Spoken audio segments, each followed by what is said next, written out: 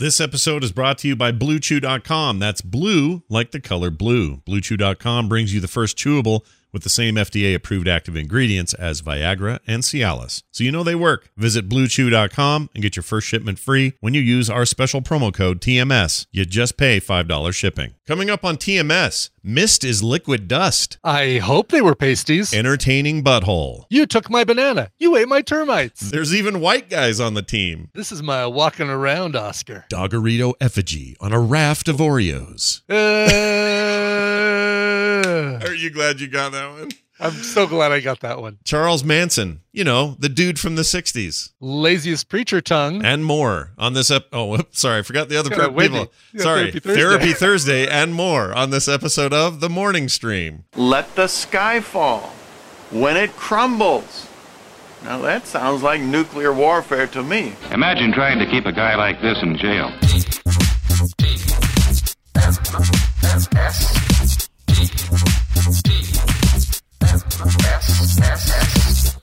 This is the morning stream, and we're gonna need a bigger boat.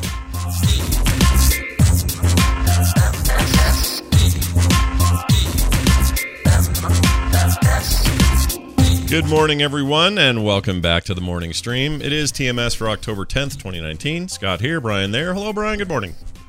Hello, Scott. Good morning back at you. Thanks. So, you guys usually get your weather before us. Yeah, usually. So I must ask you. Did you experience a blizzard recently?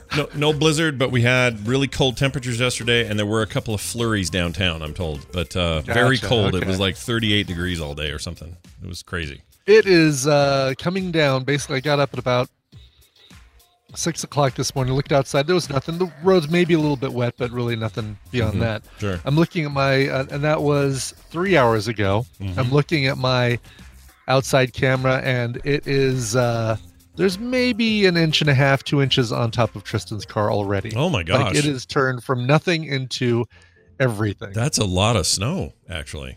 I'm surprised. I thought you'd say, oh, well, it's just coming down, but it's melting as it hits. But yeah, it sounds like it's sticking a little bit. That's no good.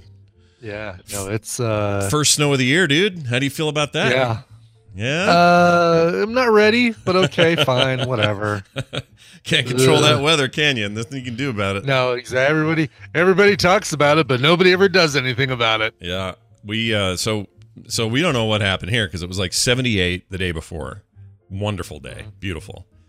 78 degrees Fahrenheit, and then suddenly 38 all day yesterday, cold as hell. Super weird. And then today is also a little cold, but by tomorrow it's supposed to be like back up to 65, 70 or something for a few days. So maybe we're sending that on its way to you. Close to what we had. Yeah. Yeah, it was yesterday. It was yesterday. It was 80 degrees yesterday afternoon, like around 3 p.m., 80 something. People walk around shorts, t-shirts, whatever. Yeah. And then at about 7, 8 p.m., wind and the cold came in. It was a 50-degree swing over the course of like 3 hours. It just seems so wrong when that happens.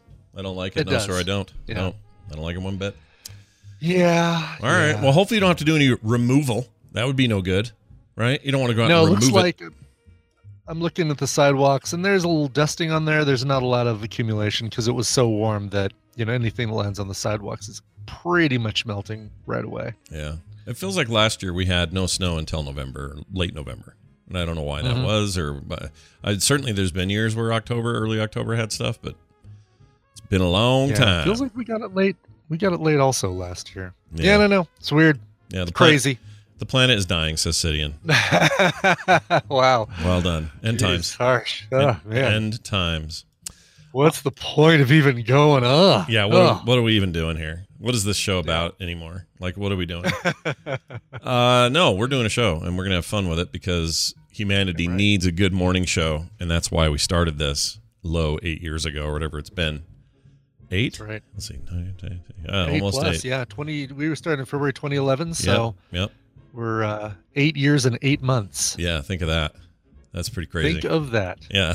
Some kid was born and is now almost 9 years old. I love that your equation of figuring out 8 years. What 8 years is like is to say a kid that was born is now 8 years old. Yeah. Yeah. Because it's 8 years. Yeah. Or some scrubby college kid started med school and is almost done. That's a little bit better. Like I like that thought. Like something that does have a usual finite amount of time, like a tenure in college. Oh man, somebody starting their residency or their medical college and now is able to leave and become a resident. Yep. Look at it this way. Since we've been doing this, wait, is that right? Yeah. Let me think for a second. Yeah, since we've been doing this, the entirety of the MCU universe has played out except for Iron Man and technically that first Hulk movie. Think of that. Yeah, but you can't. And that first Hulk movie wasn't. They count it though, don't they? Oh, yeah, not the Eric Bana one. No, that was like 2003. Yeah. That was forever ago. Yeah. Right. So in 2008, you had Iron Man and the Hulk. In 2010, you had Iron Man 2, and I think. Okay, so we had two Iron Men. So both of those were both before us. Yeah. Right, but we had two Iron Men, one Hulk, but that's the entirety of the MCU that we had at that point. That's right. That's crazy. All right, well, that's crazy. Thor was May of 2011, so that was after we started, though. So that was after we started. So Thor was the first TMS Marvel MCU crossover event. Yeah, our first and real by crossing over. We talked about it here. Our first Mjolnir happened that year. Yes. Right. Anyway, our first Mew Mew. We'll do something fun next February or whenever it is that we hit our 9th, and then we'll do it again when we do our 10th. It's just a fun thing to do. Oh, for sure. Yeah. So look at this here. I got a couple things to say. One, Brian was absolutely right about Sound and Fury. That is a rad thing.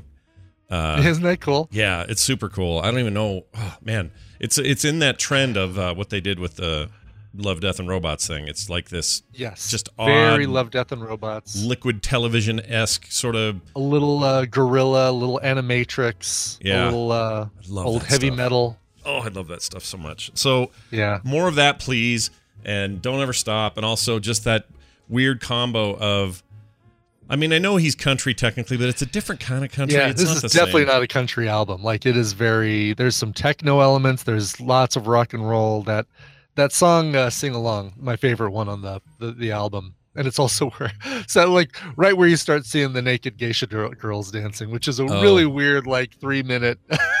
Yeah, the dance is really odd. I assume they're all those all look like pasties to me, so it didn't seem too terrible. But if they weren't, it's also the cartoon. So yeah, it was also a cartoon. Plus they were. I mean, I hope they were pasties because they were the size of like a salami slice. They like these great big. Yeah, pepperoni nipples. I'm just and they saying. all look the same, so it looked like it might have been a uniform. Yeah, it could have. This cartoon uniform. It certainly wasn't armor. It wasn't body armor. I'll say that. Right. But I like how all the weird segments kind of tied together, in odd ways. It's just a freaking cool thing. So you should see it. That first one that's all 3D animated. That the very first song that just pulls you into this whole world building thing of this this car driving into the city. It's like, okay, I want more of that. I want that. I mean, all the animation's great, but I want more of that cool 3D. Yeah, just finish telling me that story. I want a whole movie around it. That's what I want. Yeah, exactly. And I want to know more about that disgusting dude blowing purple smoke in people's faces. I want to know more about the big fat guy next to him, who I think is the blonde guy from the earlier stories. He just got all fat in the future or whatever. Like, are they? I think so. The revenge story is probably my favorite one, where the guy comes and finds the village all torn to pieces, and those guys ended up blowing everybody's head off. It was just a cool sequence. It was really good. You guys need to see it. Yeah. Brian recommended it, and you all went, yeah, maybe, and you put it on a list. I'm telling you right now, don't maybe that one. Like, go do it. Yeah, and it's a quick watch. It's like 45 minutes or an hour or something. Yeah. It's Sound and Fury, Sturgill Simpson on Netflix. Yeah, don't let the name Sturgill Simpson scare you off like it's some old man on a bench who wants to tell you a story, because it does sound like that kind of name. But that dude just rocks it in this thing. It's so cool. It really does.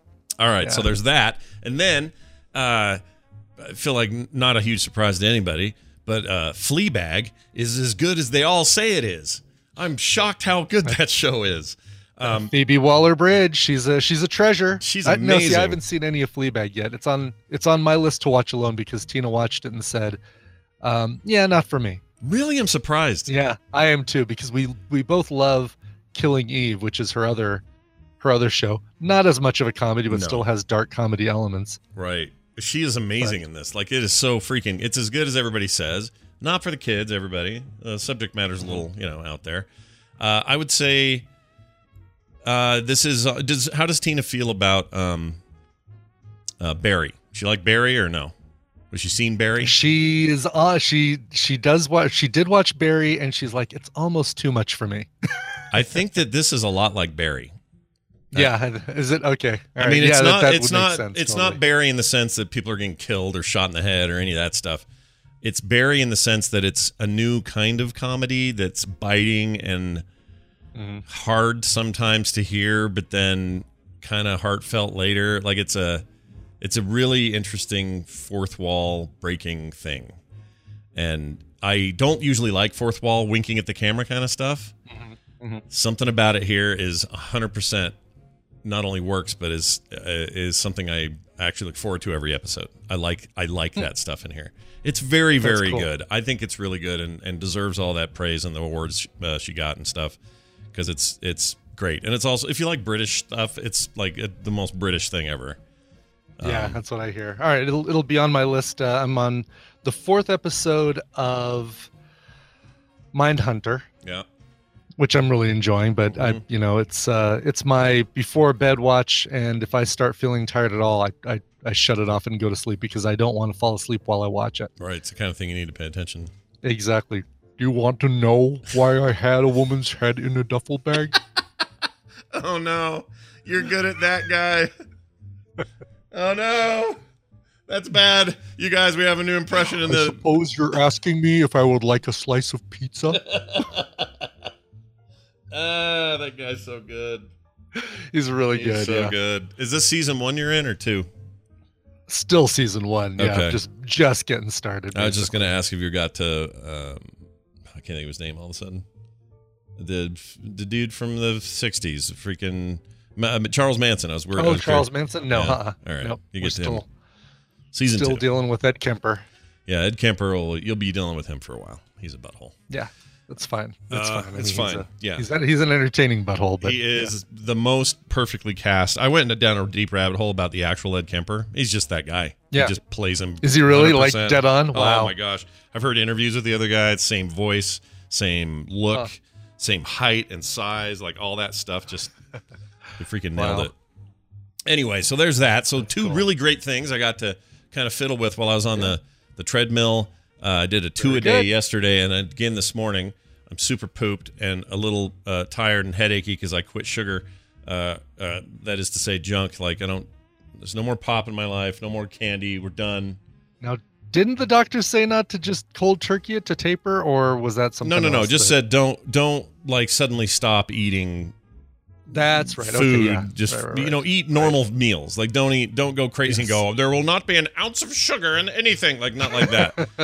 But get your okay. I just want to make sure that you're not going to cause new problems. No. Fixing the old ones. They were like, eat lots of apples and pears and fruit for your sugar needs, and get your good healthy meals, and don't eat potato chips and freaking don't graze on a dry bowl of sugar cereal like I just sometimes do. Or a giant bag of gummy bears or something. Right. I'm supposed to, those are the things. It's the grazing I'm really supposed to watch out for. But when you cut that stuff out, when you're talking about unnatural sugars or processed sugars, it's like a little bit of a hangover. You know what I mean? Like a couple of days we were like, brr. I have been doing carrots. Carrots have been my hot new thing. Been eating carrots like they're going out of style. Got a call from Bugs Bunny's lawyer. He's all pissed. They're gonna cease and desist. I'm eating carrots. Good. That's awesome. I do the apple. Every day at about 2 p.m. Go upstairs, grab an apple out of the fridge. We have a little one of these little press down core things that splits it into slices. Yeah, I like it. I like the slices. Yeah. And that's my afternoon kind of little snack, just to kind of tide me over. Tina's been buying. You remember we had that thing with Dunaway, the Babel Royale, where we talked about different kinds of apples. Oh yeah, Honeycrisp versus whatever. Exactly, yeah. She's been buying Jazz apples, which I'd never heard of before, and I'm wondering if the difference between a regular apple and a Jazz apple is the same as the difference between a regular cigarette and a jazz cigarette. Oh, interesting. I hope the difference is that on a jazz apple, you choke during the fourth quarter in your only year you're going to ever win a ring. I hope that's what it does. Oh, that's good too. Well done. Yes. Yeah, I hope that's what it is. Yeah. No, I've never had one. I'll try it, though, because I'm all into the apples right now. But Honeycrisp is kind of my go-to. I really like a good crispy, I love Honeycrisp. Sweet. Yeah. Jazz is pretty close to the Honeycrisp. All right, I'll try it. Will I feel jaunty and jazzy and upbeat when I'm done? You'll hold it and you'll go. All right, take a slice in each hand. That's right. Yes. Right. Jazz hand. All right, great. I'm looking forward to that very much.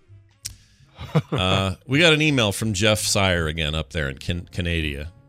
Love getting an email from Jeff Sire. He's great. Bronco. Good old Bronco. Yep. Riding his cool Harley-looking motorbikes and whatnot. Looking like someone who could kill you, but is the nicest guy you've ever met. Right. Jeff wrote in. He's from Ontario, and he says this. PSA to TMS listeners. The Rugby World Cup is on. Try it out. It's awesome. He then goes on to say, and this is not from yesterday, but a few days ago, so I don't know what's going on with that cup right now, but I haven't paid attention. Anyway, I'm a little bummed out. Canada lost 63-0 to New Zealand, but let's face it, that's like fighting Mike Tyson at his prime and getting knocked out for 5 seconds. Sad? Yes. Surprised? Not really. Plus, New Zealand starts the match doing the haka. I'd have to hang on to my buddies to keep from running away, too. So go New Zealand, get a hockey team together, and it'll be a different story. So it's just his little. Have you seen video, by the way, of the of New Zealand team doing the haka before? I mean, I've seen another match. I've seen other games where people are doing it, but not these rugby games. Yeah, I mean, it's like like the whole Maori, like the whole. It's intense. It is intense. I'm going to play one here. Let me play a taste of it. This is from the 2011 World Cup. But okay. And now the All Blacks just waiting for the French to peel off the tracksuits. Okay, here we go. Stand in front of them and receive the challenge of the haka. All right, they're going to go nuts here. I can just feel it. They're all looking super serious. They've all thrown their hats down. There's even white guys on this team, but it doesn't matter. They're pretty stoked. There are white guys on the team that's called the All Blacks. Yeah, I don't know. I don't get weird, it. right? I don't understand. Very weird. Okay, I'm going to skip ahead because it seems like it's not happening. Just funny that, we don't get this at with, American football or something, where the two teams get out on the field and yeah, we have nothing like this. I know. I would love this. We get the national anthem. That's lame. All right, here you go. Here we go. Yeah. Ooh, scary. Yeah. All right, come on, guys. It's all about touching your chin with your tongue, too. Yeah, is it a is. big thing about it. Seems to be. And looking like you're just going to kill the other team with your eyes. Oh, yeah, what is this tongue thing? The tongue thing is weird. That's a weird part of it. You know? Yeah. Like, why are they doing that for? Put that tongue back. Nobody needs that in their lives. Anyway, I guess go to New Zealand, and sorry, Canada. And also, I don't even know if it's still going. Is it still going? Somebody, maybe the chat room knows? Probably. Probably, yeah. I have no idea. Are we... If it's anything like the World Series, it goes on forever, right? That's a good point. About World Cup. Let's see. I was just looking at the same thing here. Rugby. Because there's 2 World Cup. Well, there's lots of World Cups, but yeah, we want the Rugby World Cup. Yeah. Let's see. Pick your Scotland. Oh, yeah. Still going. Okay. New Zealand and Italy are going to play tomorrow. Mm-hmm. Australia and Georgia are going to play tomorrow as well. Let's see. Ireland versus Samoa. That's cool. Mm-hmm. You'll all want to get out on the pitch. We're about to start the game. Oh, wow. It's going on for a whole month. Baton 216 says November 2nd is when it ends. Rugby's so, fun. There you go. Rugby's fun to watch. Those guys are brutal, man. Yeah. Yeah. Yeah. I haven't done it in a while. I mean, watched it. I never played it, but I'd love to watch it. You guys won't believe this, but like in my 20s, every other night at 9:00, I played basketball with a bunch of guys for like 4 hours. And then every Saturday, I played at least one game of touch football. We didn't tackle, but we played touch football at a local field with those same bunch of guys. And I did this for years. If I went out there right now, if I did it now, I'd be dead. I'd die. Yeah. Snap in half after the first toss. Is that, when was this, like college or post-college? When During all that period, it would have been from like 20 to, let's see, I was married for some of it.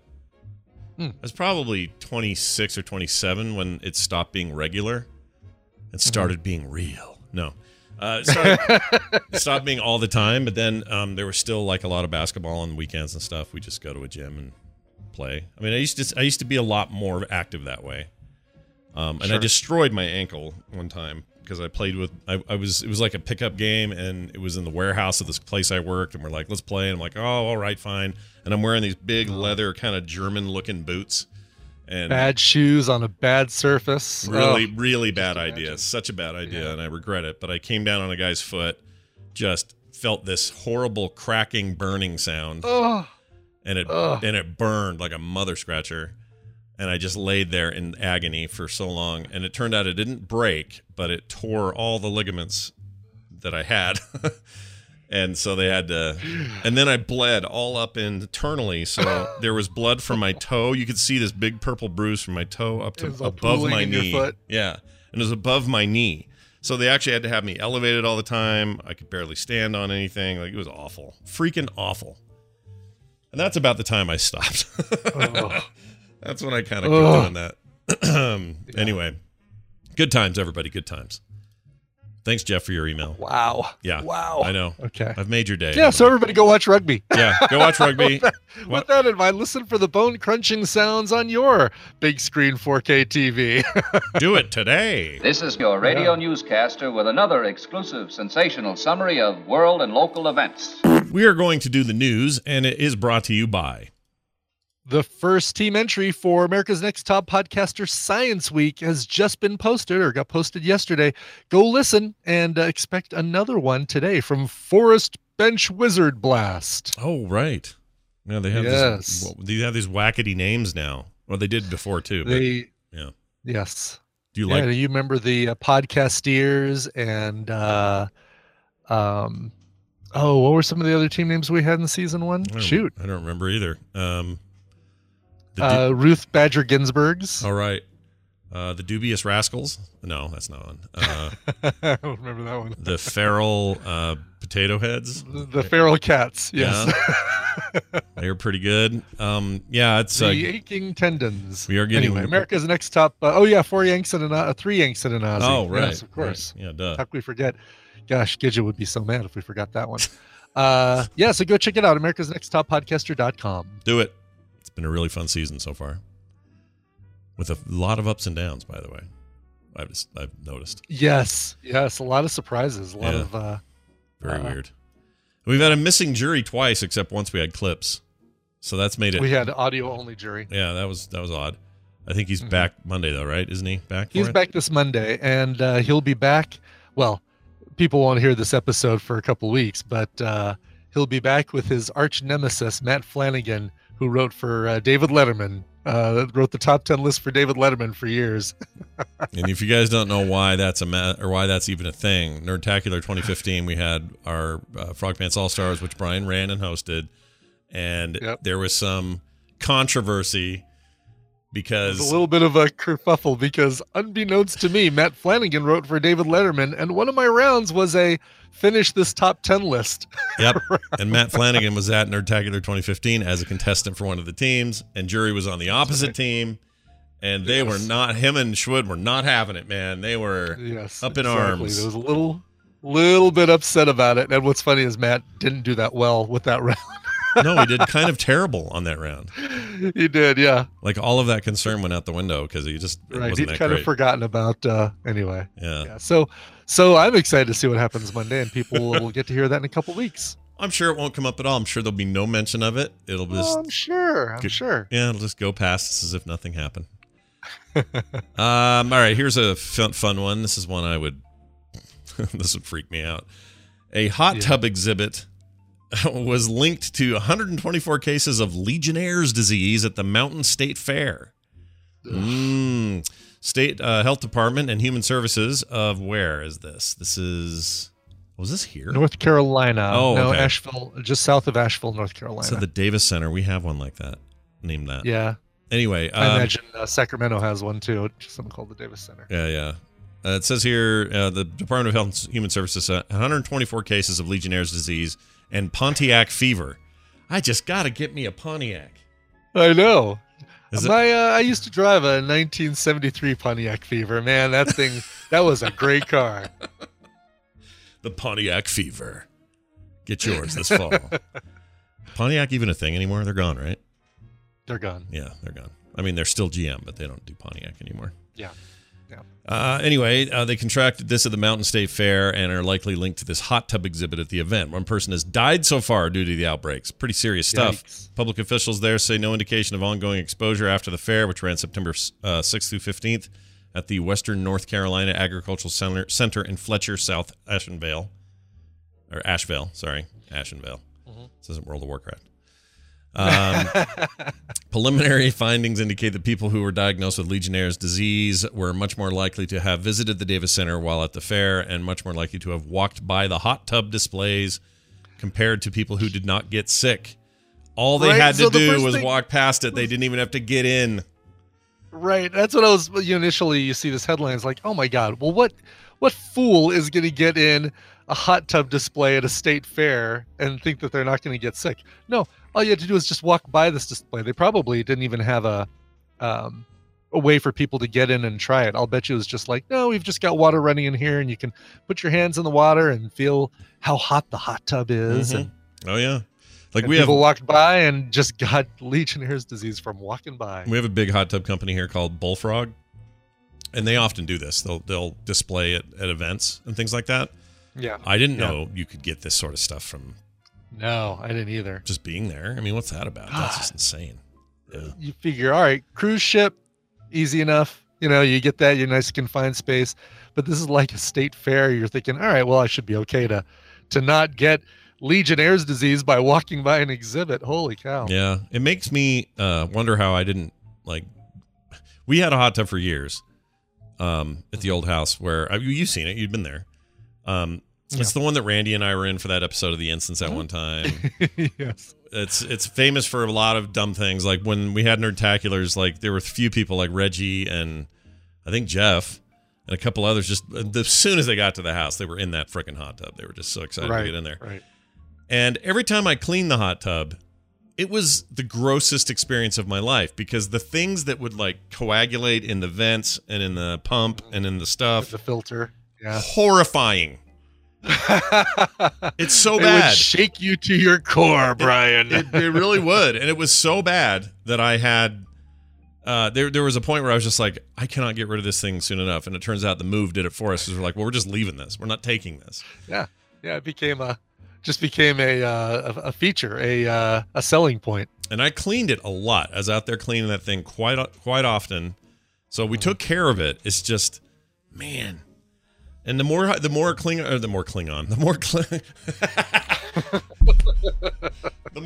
you have in your hot tub is without honor. The more chlorine you would smell meant the worse things were because it was that the smell of chlorine is the smell of killing germs. And if it's really? So when the chlorine is chlorine itself doesn't smell as bad as it does when it's actually working, when it's correct. That was my experience. Oh wow, yeah. Interesting. Okay. Yeah. Now somebody may want to counter that, but I think that's what I noticed. Or let's put it this way: the chlorine had kind of a clean, less caustic smell before you put it in, and then when you put it in, suddenly it would become nightmarishly sort of acrid. So, yeah, and that's why you don't go into the hot tubs in hotels, Houdini 7. You're right. You totally don't. It's so gross. Yeah. No. Exactly. It's so gross, dude. Unless you're crazy neighbor and you've had a lot to drink. That's fine. Go ahead. Get in. Sure, why not? Yeah, exactly. It says people who were diagnosed with the Legionnaire's disease also more likely to have visited this thing. It says here, let's see, these early findings from an ongoing study comparing information gathered through surveys of people who are diagnosed with Legionnaire's with similar information gathered from people who attended the fair but did not get sick. So they're doing a whole study about it. Like, who got sick and how? I feel like Legionnaire's disease is one of those diseases that's ripe for a name change. It just sounds it sounds ideal. Like, I've got the Legionnaires. Ooh, welcome to the Legionnaires. Is Legionnaire's disease incurable? I mean, what is? I don't even know what it is. Is it viral? No, it's curable, but it's. I think it takes a while, and the elderly are very much more at risk because of lower immune systems. Probably kids are as well. Let's see. Shortness of breath, fever, muscle pain, cough, headaches. 2 to 10 days after exposure is when you'll get it. Okay, it's bacteria of the Legionella type spread by contaminated mist. Okay, so that's why Lon was saying in the chat it's usually a dust thing. Well, this is just liquid dust then is what they were breathing in. Right, contaminated mist. Yeah. Your risk factors go up if you're older, have a history of smoking, have chronic lung disease, or a poor immune system. Prevention, good maintenance of water systems. So there you go. There you go. Maintain that water. Yeah. They treat it with antibiotics. Has a 10% risk of death, so it's pretty low death rate. But. Do you like the title that Dice Tomato just submitted is Mist is liquid dust, just like you just said, but separating it out. Mist is liquid dust. It's pretty good. It's really true. Yeah. That might be a title, Dice Tomato, at the end of the day. It might be. We'll have to see. There's still lots of show left. You guys pay attention to Jeannie. She posts the link once in a while about how to vote for your titles during the show, and then we might use it or more. We may use it for the body of our intro. You never know. That's right. Winner, winner, chicken dinner, like you just said. Which I have, by the way. Check this out. Hold on. A chicken dinner? No, I've been using this. Winner, winner, chicken dinner. I've been using that lately for things. I'm going to use it here. Wasn't there was a Star Trek thing or something that we had another clip of, or it was a film sack movie? Winner, winner, chicken dinner. Oh, what was that from? No? Well, let's look it up. Hold on. Or am I thinking of, you know what? Maybe I'm thinking of the something, jump for joy. Just got a clean bill of health from Dr. McCoy. Oh, that's what it. I'm thinking That's of. it. That's probably what I'm thinking of. Hold on. I got to find that. I like that one a lot. Okay. I have to do this all different because the music thing's weird now, so I have to find stuff in a different way. Oh, here it is. Is this it? Human flesh. No. You have made me feel... Are you using Sorry, go ahead. Oh, are you using Farrago, by the way? I found out it is pronounced Farrago. It is Farrago. It yes, is Farrago. Yes, I am using it, but here's the problem. I have 9,000 plus stupid little bumpers I've made. Multiple pages and it's a nightmare. So I got to figure out a better method. The reason I even used iTunes before was just because it was at least all in one place and I could do like a quick search. It's not. It doesn't work as well that way now with the new music app. So I've got to figure out something. But I can't find the Dr. McCoy. Part of the problem is. So when you do a search, it doesn't search across all pages. Just searches on the page you're on. I mean, no. In this case, I just have it in file, so it will find anything with the right keyword. The problem is I don't know what keyword I used. So I probably used... it's got to be under McCoy, right? Well, we're going to find out. So here's the only one with McCoy in it. Pointed-eared hobgoblin. So that's not it. Okay. All right. Joy? Joy, maybe. Let's see. Whoso binds to himself a joy, doth its winged life destroy. Okay, that isn't it. So I found joy. Here's penis. TVZ God actually just found the... What? Oh. You find the scene? Just found the clip, yeah, if you want to... The fast way turns out to be to have TVZ Gone look for it on YouTube and then put the link in the chat room. That's right, exactly. Yes. All right, here, now we have to play because we've taken so much time to do it. Gonna crack my knuckles and jump for joy. I got a clean bill of health from Dr. McCoy. Look at that hippie guy. Oh, I'm just looking at the photo, the YouTube clip art. It's pretty good. All right. Awesome. Moving on. Yes. Oh, I love this story. A preacher stopped to check his phone while speaking in tongues. This is great. Now, my only problem with this story is it's written from the point of view of some really angry atheist guy, which I wish isn't. Sure. It's fine, but it's not really my take. My take is, okay, first of all, objective. Yeah, right? Let me lay this out real quick and say, sure. Anyone who claims they speak in tongues, this is going to offend somebody, are lying to you. Because when they get up and do it, they're just going blee, blah, blue, blah, blee, and it's garbage. And I'm telling you right now, if you buy into anybody who's yapping the tongues at you, I got bad news for you. You're being fooled. It's a trick. It's not happening. It's not happening. It doesn't actually freaking happen. Now you can say you can say to me, prove it you can't. I know, but you know, I know. Wink, wink. We all know. Yes. I'm like that black guy in the GIF going like this. Exactly. We all know. Anyway, we've got that clip of what's his face, Robertson. Is it Robertson? Oh no, it was the farting preacher guy that was like the do-da-dee-da-do-da-dee. Yeah, exactly. Oh, that's right. It was like baby talk speaking in baby tongue talk or something like that. That's the guy, but I don't have his. That's him, but I don't have his tongues. Let me see, tongues. No, I don't have. Oh wait, maybe this. That's is all right. That's right. This might be it. We've already made you delve once into your soundboard. I'm not going to do it again. Put her there. No, that's not it. Hold on. Tongue. What? Oh, that's you saying tongue. Nope. Yeah. Here, Why don't we use that one more often? I don't know. Tilton? That was who it was? Robert Tilton? Yeah, I don't have him on here. Anyway, he was the farting preacher guy, and he's the one that just would be in the middle of his show going, "Oh Lord, yes Lord, I'm like, are you kidding me? Are you freaking kidding me? Anyway, yes. It's all garbage. It's a freaking trick, and it's a bad trick. And if you fall for it, you're an idiot. All right, there, I've said it. I've had my say. Now we'll tell the story. Great. Okay, sounds good. We have video, actually, of this. This is great. Oh, so, awesome. At least I think it's video, isn't it? It better not just be a screen. Oh, yeah, there's video. Okay, there is video. The page, yes. So this dude is doing, like, tongues. His name is Perry Stone. And he's in the middle of, that's what you're supposed to be overtaken by the Holy Spirit, and you're speaking in an ancient, forgotten tongue that no one can understand, but, whole gift of tongues thing. And I'll play a bit of this. By the blood of the Lamb, by the blood of the Lamb, God, I pray, healing, healing, healing. I pray, deliverance. Yes, Lord, yes, Lord, yes, Lord, yes, Lord, yes, Lord. Yes, Lord. Well, he's not doing tongues. Yes, Lord, yes, Lord, yeah. Yes, Lord, yes, Lord. Oh, here he goes. Now he's doing it. Hold on. Lord. There he is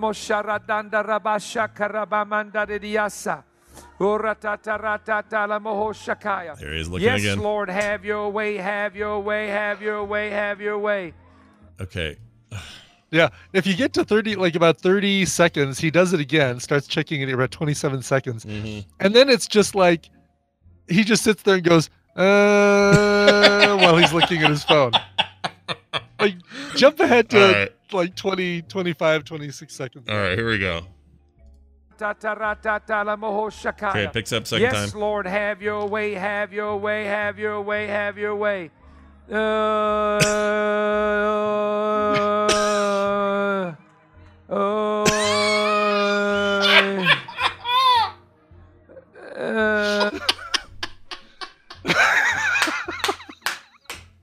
I think we need some audio capped. I think that's something we need to play like Oh my gosh, that's funny. Yeah, when we get somebody out, when we've got a guest on the show and we just want to make a noise over him. That is so freaking funny. Oh my gosh. Here, chat, so you get the visual. He's checking his phone, and you can tell he's reading like a long text, and he's running out of goosha boosha to say, so he just starts going, He's checking the Jacksonville score. Oh, how are they doing? Oh. Yeah. And there are people in the audience going, like, go home, eat a burrito, relax. What a bunch of shit. Oh, I hate people who are just freaking up there fooling you like that. I hate that. All right, well, enough about the... I'll take all your angry evangelical emails. Go for it. Please, yes, bring it on. And here's how Scout will reply. Sorry, if the spirit's with me, I have to reply in this voice. You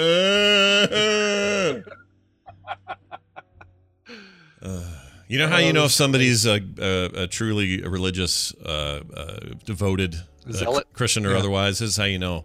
Is if they're out like actually building houses for poor people like freaking Jimmy Carter. Now, I'm not a giant fan of Jimmy Carter's administration. I think there were some problems there. But that dude is legit. He is like the most true-ass Christian I've ever seen in my life. He's 95 years old, and he's pounding nails into a thing while he has a black eye. That guy's cool. Absolutely.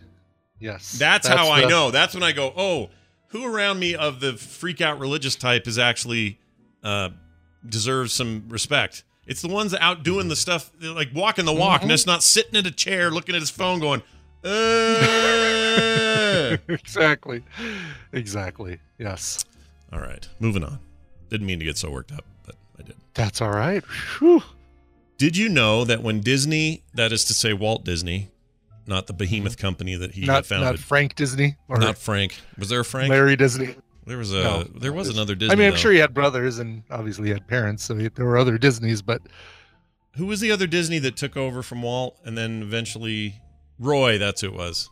Oh, yeah. Roy Disney, sure, yeah, right. Roy Disney. Anyway, when he won for Snow White and the Seven Dwarfs in 1938 or 39, whatever it was, for Snow White and the Seven Dwarfs, won Best Picture that year, they gave him not one... Normally you just get like a statue, right? You get the Oscar statue. Right. You get the Oscar the statue, yeah. They gave him the Oscar statue plus 7 tiny statues for each of the dwarves. Each of the dwarves, that's fantastic. Yeah. Oh, that's really, really clever. It is pretty clever, although I don't really do that anymore for people, but I'm going to bring this up, chat, so you can see it.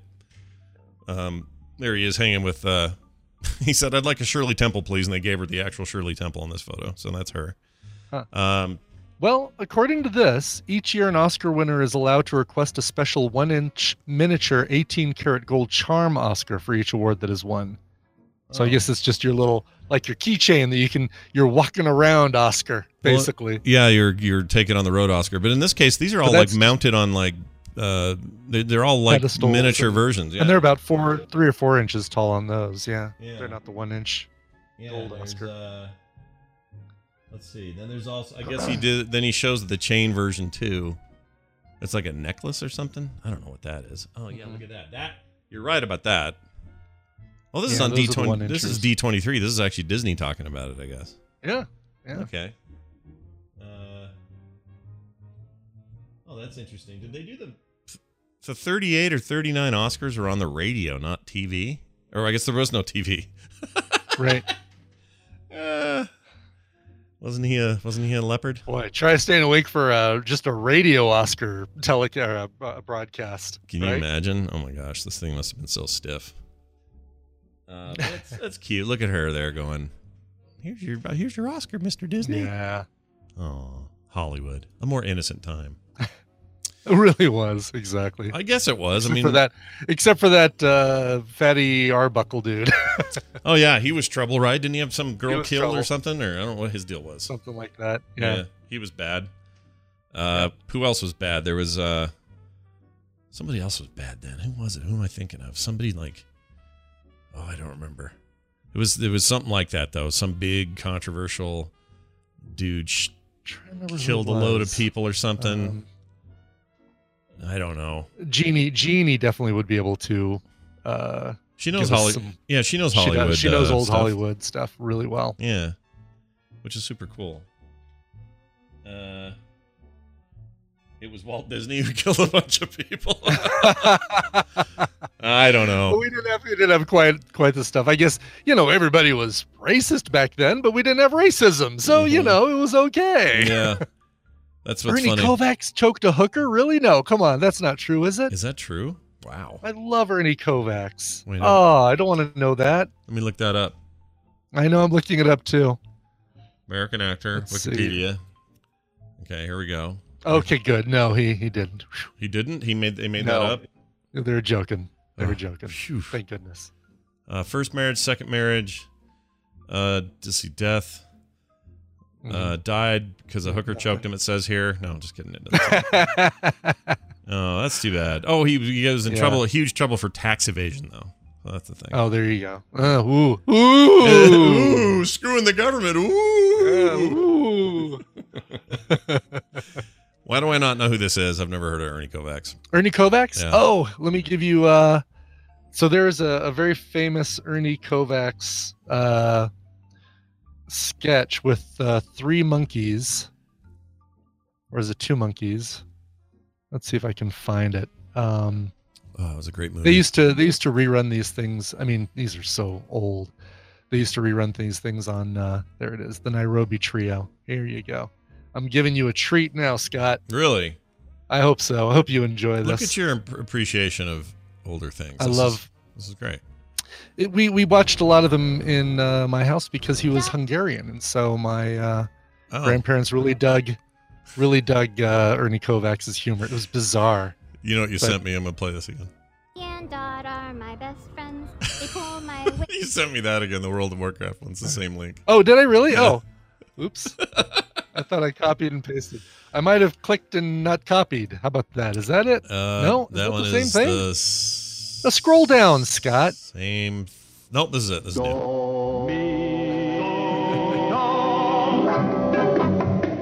They're monkeys. Yeah.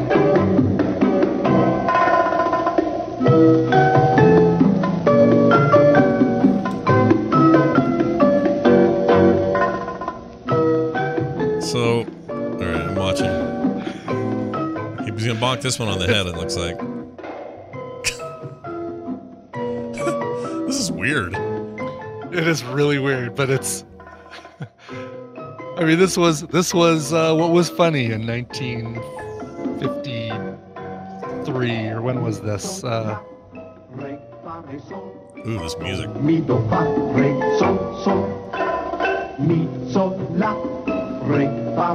Okay, which one is he? Is he the banana one? You know, I think he's the one with the cigar in his mouth. Oh, okay. He's about to eat a banana. All right, that's the weirdest thing I've ever seen. Anyway, Ernie Kovacs. All right, Jeannie says his importance is in coming up with the idea of using TV cameras for blackout comedy. What is blackout comedy? I don't know. I don't know what blackout comedy is. Jeannie, that's cool that you know this stuff. Yeah. I admire people who know things. Sounds dumb to say. Oh, short clips? Oh, really? Sketch comedy kind of stuff? Like. Oh, interesting. Okay. All right, cool. So I'm trying to think what I would compare that to. Like, I mean, even something like the Saturday Simpsons Night Live and YouTube, you know. I mean. Or yeah, that's a perfect example. But like Simpsons shorts, or back when they were on Tracy Ullman, or is it that kind of thing? Like interstitials? Oh yeah, short skits between acts, says Lon. So that sounds right.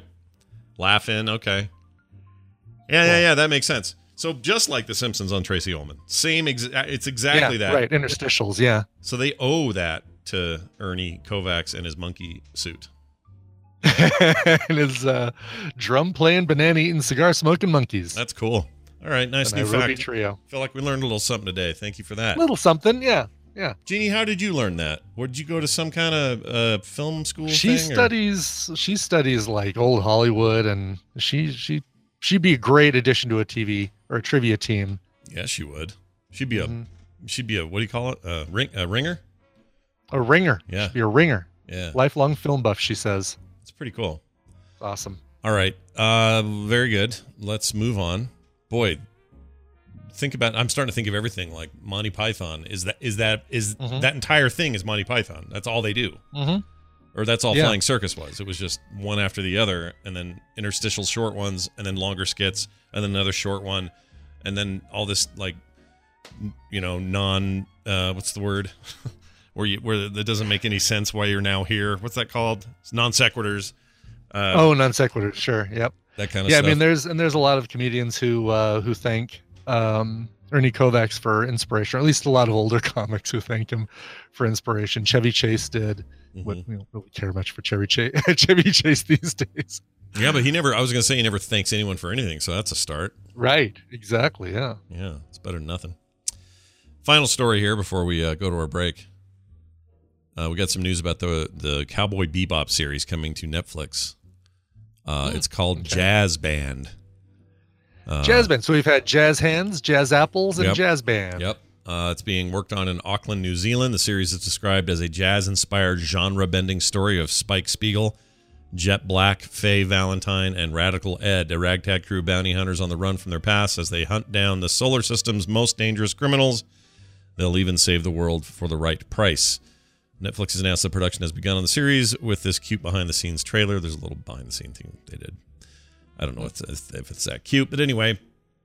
there have been some previous information putting the show also filming scenes in South Africa as well as possibly Cape Town. If I haven't said it already, this is a live action telling of Cowboy okay. Bebop. I thought it was an anime. Okay, well that already is very interesting. Yeah, I love Cowboy Bebop. Easily my favorite anime. 100% my favorite. Okay. It's just great. Is it the one because everyone says, "Oh no, what you need to do is check out My Hero Academia, or you need to check out this, or check out that." Is Cowboy Bebop a good starter? Oh, I would say so. Anime, like good, easy to get into. Okay. Yeah, and I would also compare it to you like Firefly, right? That's the thing you like. Oh, of course I love Firefly. There's something about it that's sort of, well, I won't say it's a westernized story attempt or anything, but they definitely pull a lot from some of those tropes. So it feels like kind of a form of Firefly in a weird way. It's hard to explain, but I really love it. Cowboy Bebop is the bomb. TVZ Gun says you should start with some animation or maybe a cartoon. Thank you, TVZ Gun. Nice job. Cool. All right, I'll check it. You know what? I'll check out an episode. If I don't dig it, I'll bail out. I'll bail. I'll bet you like it. John Cho is playing Spike Spiegel.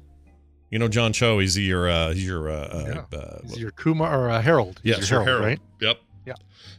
Daniela Pineda as Faye Valentine, Mustafa Shakar as Jet Black, and Alex Hassel.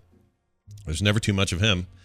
As beat me to it. As Vicious, and then Elena Satine as Julia. I don't know most of these people, but I do know John Cho. No, I recognize John Cho's name, and that's about where it ended for me. Says the series will likely drop between 2020 and 2021, depending on whether when they complete the post-production effects of the planet-jumping science fiction show. I have very high, excited hopes for this. I'm very stoked about it. Cool. So let's see what happens. Very cool. Diced Tomato. They haven't casted Ed yet. Yeah, I didn't see anything for Ed. Oh, it makes me want to go watch the cartoon again. Sorry, the anime, not the cartoon. Got to keep it right. The funny pictures makes me want to go watch the funny pictures again. Funny papers. All right, Brian, we should probably take a break. Wendy's going to be here in a minute talking about a interesting topic, one that I can kind of relate to. So that's coming up. And before we get there, though, we need to play music. So do you have something? Sure. Well, still snowing here in Denver, but I hear it's frosty up in Seattle, Washington, where our band For Indie in the Middle is from. Subways on the Sun is the name of the band. They're an indie rock band. They just released a new acoustic version of Capsize, which is the title track off of their LP, which actually came out a year ago, but they're re-releasing the title track as an acoustic version. Nice. This is so cool. These guys are touring... they're going to be performing at the Lo-Fi in Seattle on October 18th and at the Spanish Ballroom in Tacoma on October 20th. Go check them out if you like this. I like it, but it's too far.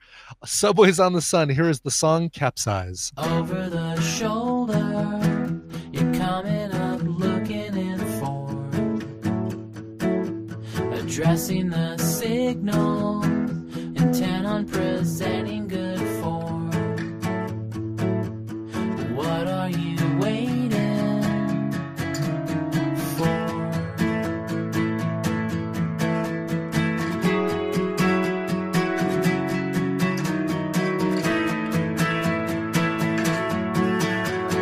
I see something to hide away that's safe enough tonight to never worry about all your hidden doubts and the ways you might capsize.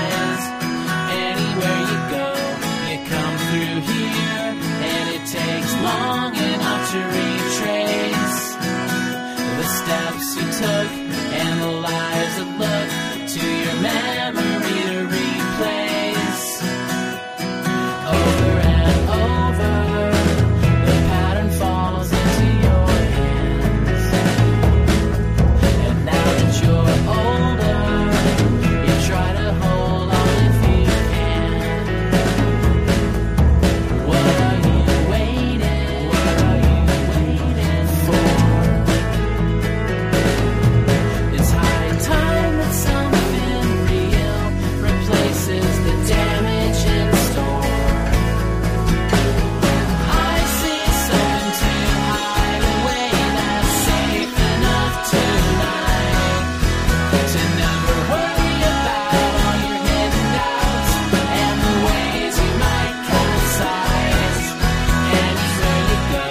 You come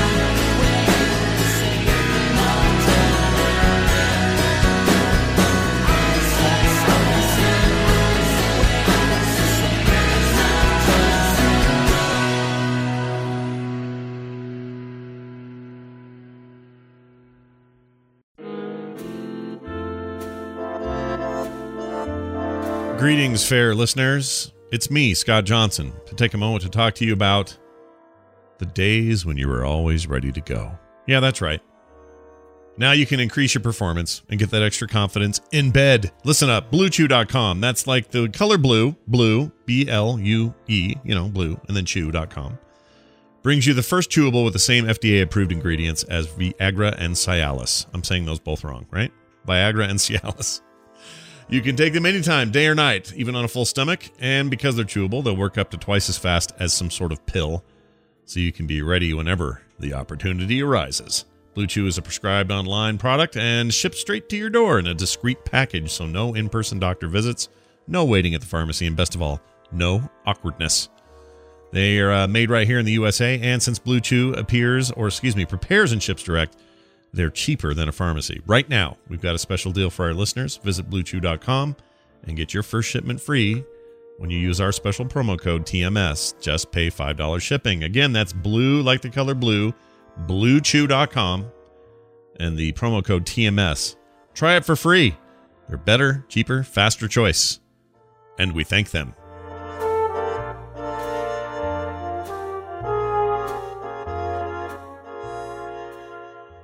With mission accomplished, Snorkel Sub continues underwater as if in search of other enemies. I can clean my room if I try. Sweep, sweep, brush, sweep, sweep, brush. I don't think so.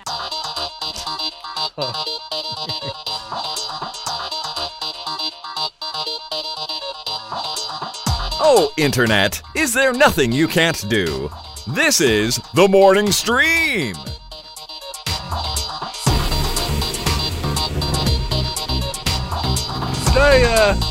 Did I ever tell you about the time that I went to Dragon Con for Jury and Ashley's non-wedding?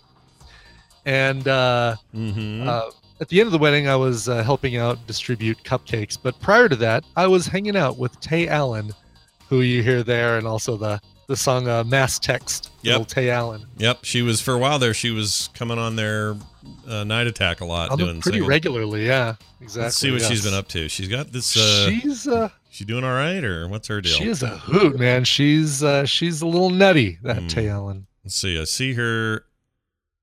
Well, she still has her Mass Text is still her video that's up on the front. Still number one. Yeah. She has that as her welcome video. But recently, let's see. I'm trying to find just a recent thing. Let's see what she's up to. Because for a hot minute, she was the new Rebecca Black. She was the new Tay Zonday. Yeah. Our other Tay. Yep, you're right. Oh, here it is. Ribbons Down My Back from Hello Dolly. Is this actually on stage? Oh.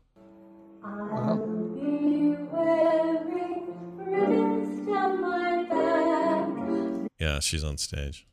Okay. Well, good luck to her.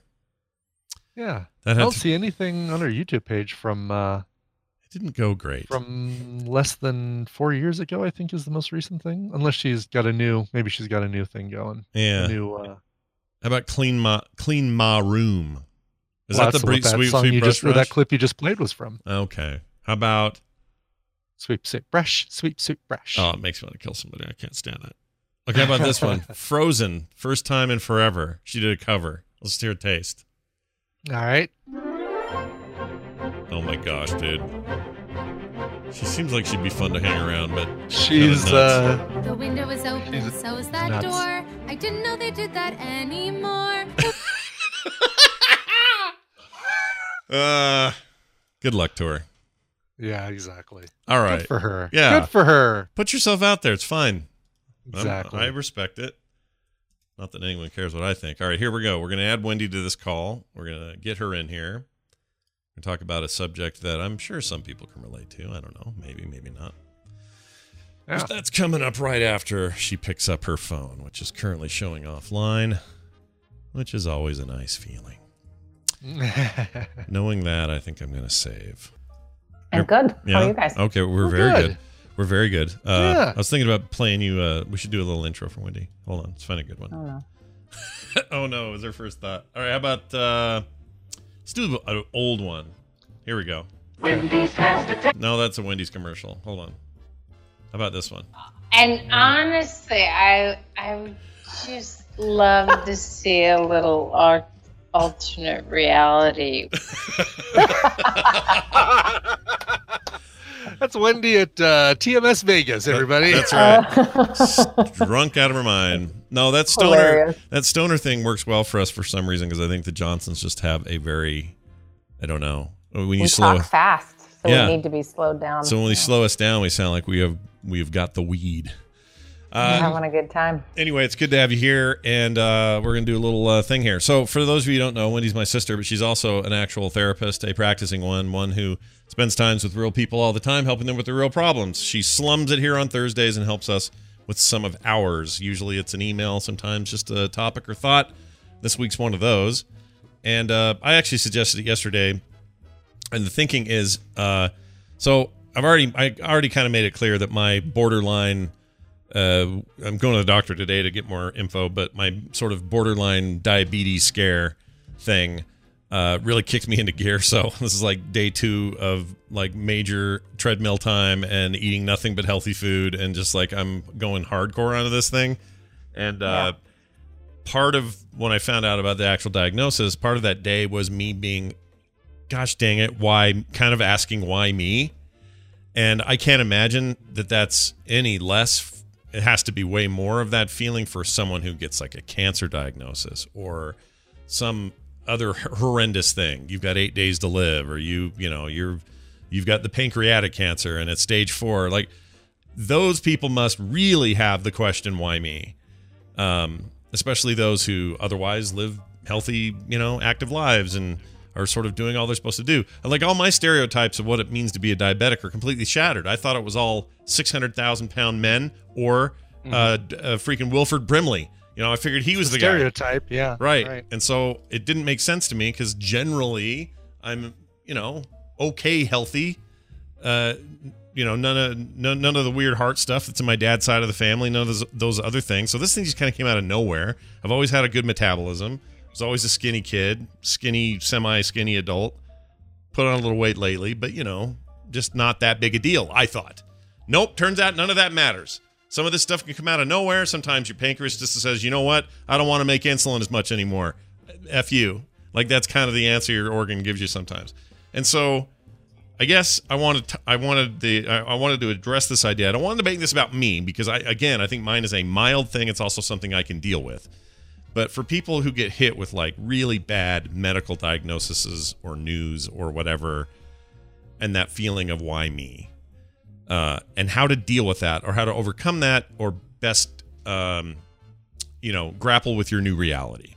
And it seems like a topic that I think I would think a bunch of people would have some relation to, even if it's down to things like, why was I the one that was laid off from this company where I spent 20 extra years here and everyone else who stayed didn't? And why me is a thing. Like, you can't help but turn inward and go, why is this happening to me? So Wendy, how do you want to I've given the syllabus here. Now what do we do? Solve it. I'll solve it. This is so easy. This is like not even a hard one. Just kidding. It's very hard. I think the most important key word in the why me syndrome is what we call it. I don't think it's actually a syndrome, but you know how we say that. The why me syndrome is the question why. So, think about for a second. I don't know if you thought this when you were getting your blood tests back and the doctors were talking to you. Did you actually think in your head, why me? Kinda. I remember thinking. Okay. That's weird. I remember thinking that it was so lame because I was so sure they had screwed up these results because there was all this back and forth between doctors and stuff. And I talked about it on the show, but it was like it was like watching a bunch of clowns try to get their crap together during a rodeo. And they just were screwing up left and right. And so I thought, well, this is just one more of those screw ups. They've mixed me with somebody else. And I don't have these kinds of symptoms. I don't feel any different than I used to, blah, blah, blah. Like, I just didn't feel like they had it right. And then when I saw it and realized they absolutely did have it right and that it was confirmed, then I had this feeling of like, really? Now? Like, you're going to do this to me now? Like, it was more of why now and not so much why me, if I'm honest. Why? What specifically about now was? I don't know. It's a really good question. I don't know why. there was this feeling of like, now we're gonna do. Like, I don't know. Like somehow if this would have happened in my teens, it'd be better. You know what I mean? Or somehow if this happened when I was 30, it would be better. And maybe it would, but maybe it wouldn't. So I don't know why my brain went there. So it was less about why me and like why now. And I don't know where that came from. I don't have a good answer for that. It's just a thing I felt. So anyway, does that answer your question? Okay. Well, and yeah, and what I am sort of getting to is that the why question. Some folks don't. They're saying why me? They don't actually want an answer for the why question. Yeah. But the because maybe you've gained this much weight in this short period of time, and you're like, yeah, no, I don't actually want to hear that. Yeah, right. Yeah, so you don't want to hear the answer directly to why me, but why. The question why begs the actual thing you want, which is a story to make sense of something. So as humans, we're very, very, very drawn to storytelling, hearing stories, and ultimately that's how we make sense of the world, right? We have to have a story to understand what we're reading in the news, or we have to have a story, a bigger picture to sort of keep us going and doing our homework when we hate a class. Like, it has to be the bigger picture. So we have this very highly attuned brain to explain this to me in some kind of story form. So diabetes is a great example of folks already have a story about what diabetes is, right? Well, Scott, you haven't taken care of yourself. Well, obviously diabetes type 1 is a totally different story. And type 2 is more complicated. But if you've never experienced it before, you've got a story already. So when you hit this moment where they say to you, hey, this looks like diabetes, you're like, okay, wait, what? That's not me. That story is for someone else. Right? Yeah. No, I think that's exactly the feeling. Is like, wait, what am I doing here? This isn't for me. I always had this idea that, oh no, I'm, no matter what I do, I'm pretty bulletproof on this stuff. So what's this about? Yeah. Like looking behind you, like, who are you talking to? This isn't my story you're referencing. Yeah. And I think everyone has this experience to some extent based on how they've identified themselves or how they sort of see the story so far in their life. Like, oh, I'm lucky. We have Morgan's husband. He wins radio contests all the time. Okay. So you're like, what is this related to? The guy the story is I win. And whether like statistically that's true, he's won at least enough that he believes this about himself. He thinks he's lucky, right? So he wins. Yeah. I have the exact opposite story. I would never win one of those to save my life. And in fact, if my name gets drawn at something or, whatever, I'm just sure it's a crock and they're actually going to murder me. With you, yeah. Right. Yeah, because my story does not match that type of reality. And I think that's a major component to this. And then here's the thing. Everyone has, more serious diagnoses, or even just bad news, or some kind of tragedy may occur to someone you love or know. This same thing applies. I go along my life, it's a particular story that I haven't really analyzed maybe too much or thought much about, and then suddenly there is an absolute wrench thrown in it, and now I've got to grapple with, I don't get this. This doesn't make sense. Why would this happen to me? This happens to other people, not to me. That's their stories that can make sense for them. And so it's just really disconcerting. And so there's a couple things you do. So you guys guess and Scott, you can even tell us what you did that has been helpful. And then we're going to just sort of figure out together what you do when your story suddenly is altered.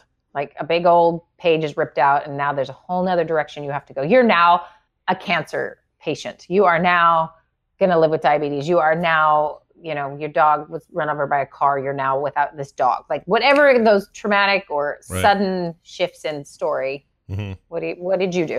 Well, so in my particular case with this particular thing, which again, I want to emphasize, I know of its relative position in the long list of things I don't wish on people. So I don't want to make this into poor Scott and his freaking too many Oreos problem. Like I don't want to do that, but I still think it applies here. So the story changed and I went, at first I was a little bit shocked by it because I was just like, really? Like, okay. Then I was mad at myself because I think I know what I mean, if I'd have been working out the way I did in 2015 consistently in 2019, I wouldn't be having this blood test. They wouldn't have had these results. I'm convinced of that. True or not, that's what I'm convinced of. So I'm mad at myself for letting it go. And then the third thing pretty immediately was, all right, just like all this stuff, you put your head down and you drive into it hard and you do all you can to fix it or make it the best it can be. And so that's been it since. Like, it's all about crack of dawn, treadmill, weights, track my food all day, only eat healthy food, no junk food at all.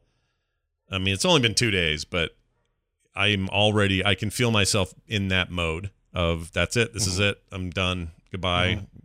It's not like I should work out. It's like okay, now I have to work out. Yeah, now I feel like I just feel driven. Resigned to it. Yeah. I feel driven to do it in a way that isn't about, forward momentum or doing the right thing. It feels like punishment that I have to serve. I have to do it, and I'm going to do it, and I deserve it.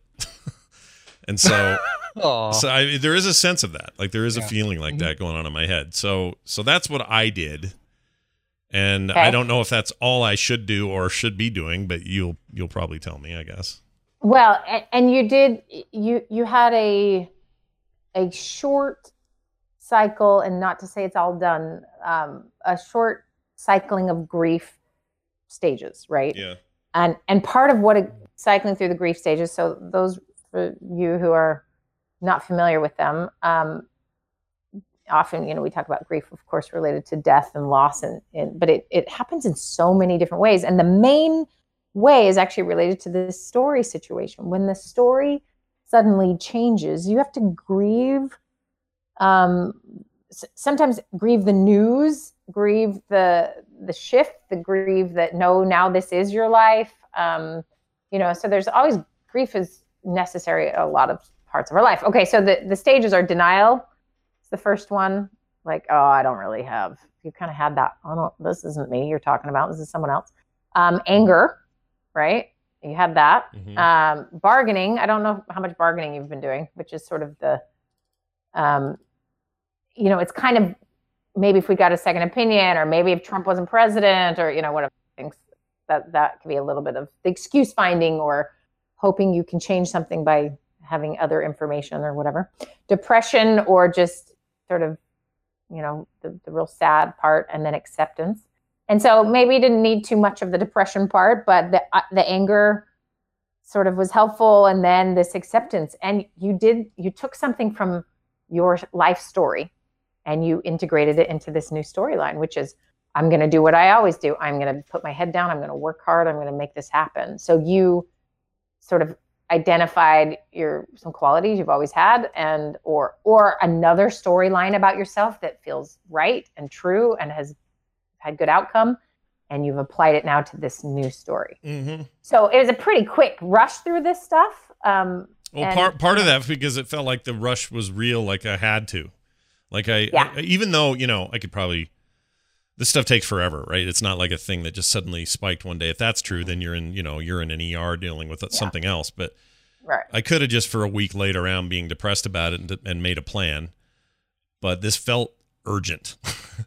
And so I just was like, no time like the now. Let's go. We're done. We're not doing this. This is lame. Right. And I was, pretty depressed that first day. We're 2 days out. Right. So maybe in a couple months in the dead of winter, when you just want an Oreo, this is going to get a little harder. Right. And fluctuate. Absolutely. And that's something important to know about grief, is that it isn't a linear stage. You're going all over the place, up, back and forth. Mm-hmm. And in the end, acceptance is really this idea that you've integrated this new storyline into your sense of identity in your life. Right. Mm-hmm. So if this was a permanent diagnosis, you're a diabetic for the rest of your life, you would do lots of different things in regards to grief. And at some point, to get it yourself functional and healthy, you would accept it and work with it. Right. Mm-hmm. And that's ultimately what happens with any of this tough stuff, is we eventually sort of integrate it now. a healthy version is to integrate the story into your life. I think there's unhealthy versions of folks who maybe decide, they don't have cancer, they don't get the treatment, and it takes their life as they're still in denial. So there's versions of not moving through grief that can have pretty bad outcomes. How about and it doesn't have to be this diagnosis in particular. And maybe Brian, you've got an example of just how to integrate the news story into your life of either a diagnosis, and obviously your wife had cancer, and maybe you had we have something to say about it. We did have a change that had to take place with that too, and it really was, we did see the steps, the denial, the anger, all that stuff. We got to acceptance pretty dang quick, and it just became like, all right, this is the new normal. We've just got to, we've got to buckle down, take care of it, and that's what we did. And Tina's had several good positive ultrasounds since, so everything appears to be going well.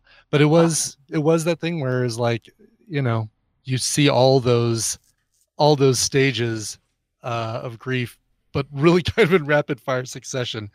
I mean, imagine. I think we skipped over pleading. I don't think we took care of that one, but the. Well, Wendy, let me ask you this question, because that made me think of something. Because the two subjects that we're talking about here are Brian and I, and we are in our adulthood and well into it. We may not be very mature sometimes, but we're mature men. Right. One of the things I notice now when something bad happens to either someone I care about or us or me or whatever, is that I know about this. I know that there's the process, and I kind of wish I didn't know the process. Like if let's say you're a 10-year-old kid and your grandfather dies, you don't know there's a process. You just launch into it. Do you know what I mean? Yeah. Like you just go with the process. We have this weird bird's eye view, and maybe me more even in particular, given that I, talked to you my whole life, and you've always sort of been in this field for our adult lives, and I just sort of know a lot more maybe. But I feel like I have this overview of like, well, yeah, we're at the beginning here, and it's hard and it's whatever, but I know the process, and so I know part of me is like, oh, I just want to be on the other side of this. Even though I know you have to kind of go through it, whereas a kid or somebody who's not thinking that way, they just have to deal with it. And I don't know which is harder. You know what I mean? Well, I think you might be idealizing childhood a little bit, which Maybe. Is that ignorance is blissful, when really, would you rather be lost with a map or lost without a map? Yeah, I mean, I'd rather have and the map. idea, Yeah. and this is why when children are grieving in particular, there's sort of extra care that has to be put into letting them know it's okay to feel whatever. And that's true of adults, of course, that it's okay to grieve differently than someone else. It's okay to spin around in all these different stages of grief, and it's okay to get stuck a little bit. It's okay to ask for help. I mean, but to have a little knowledge, like, hey, it's normal to be furious that your grandpa died. Mm-hmm. And when maybe mom and dad are saying, oh, don't you dare be furious. You are so lucky to have had him, and da-da-da-da. Mm-hmm. So suddenly we've got some other shaming or weirdness placed onto grief so ignorance is definitely not helpful in that regard. You just know it's hard because you've experienced it. And so it's like, do I have to go through all that part? Can I just skip? Because you know it ends. But when you're a kid, you don't know this ends. You don't know this feeling subsides. You don't know that you'll ever stop crying when the leaves turn red because your grandpa died the day you saw a tree turn red. I mean, like, there's all and that's why when we talk about grief, this is young as a field. I mean, I think it was in the 60s that Kubler-Ross was doing this research. Mm-hmm. I mean, 70s, maybe the 60s. We did not have words for this stuff. We didn't have, like, this is what most people go through. Everyone just was alone in their grief. Mm-hmm. And definitely people get stuck, and there's complicated grief. There's all sorts of things you would not like if you did not process through this. So is that why historically, or at least anciently, and still even today, but grief is very ritualized, it seems like, especially in some parts of the world where if you're not out draped over the coffin and wailing loudly, you're not grieving right.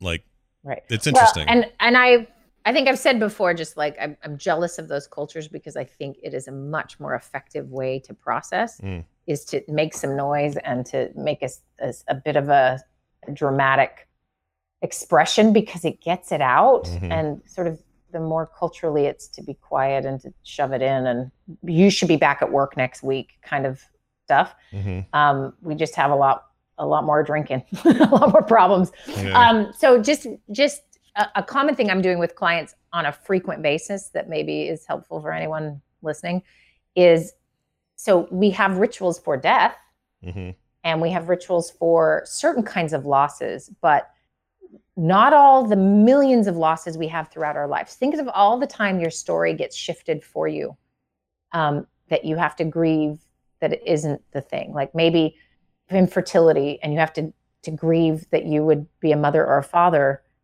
and reimagine your life as a different thing. It could be, I mean, you name it. Divorce is an exact example of that, of the life you thought you were having and would have. You now have to grieve the image of what you thought it would be and find what it will be, right?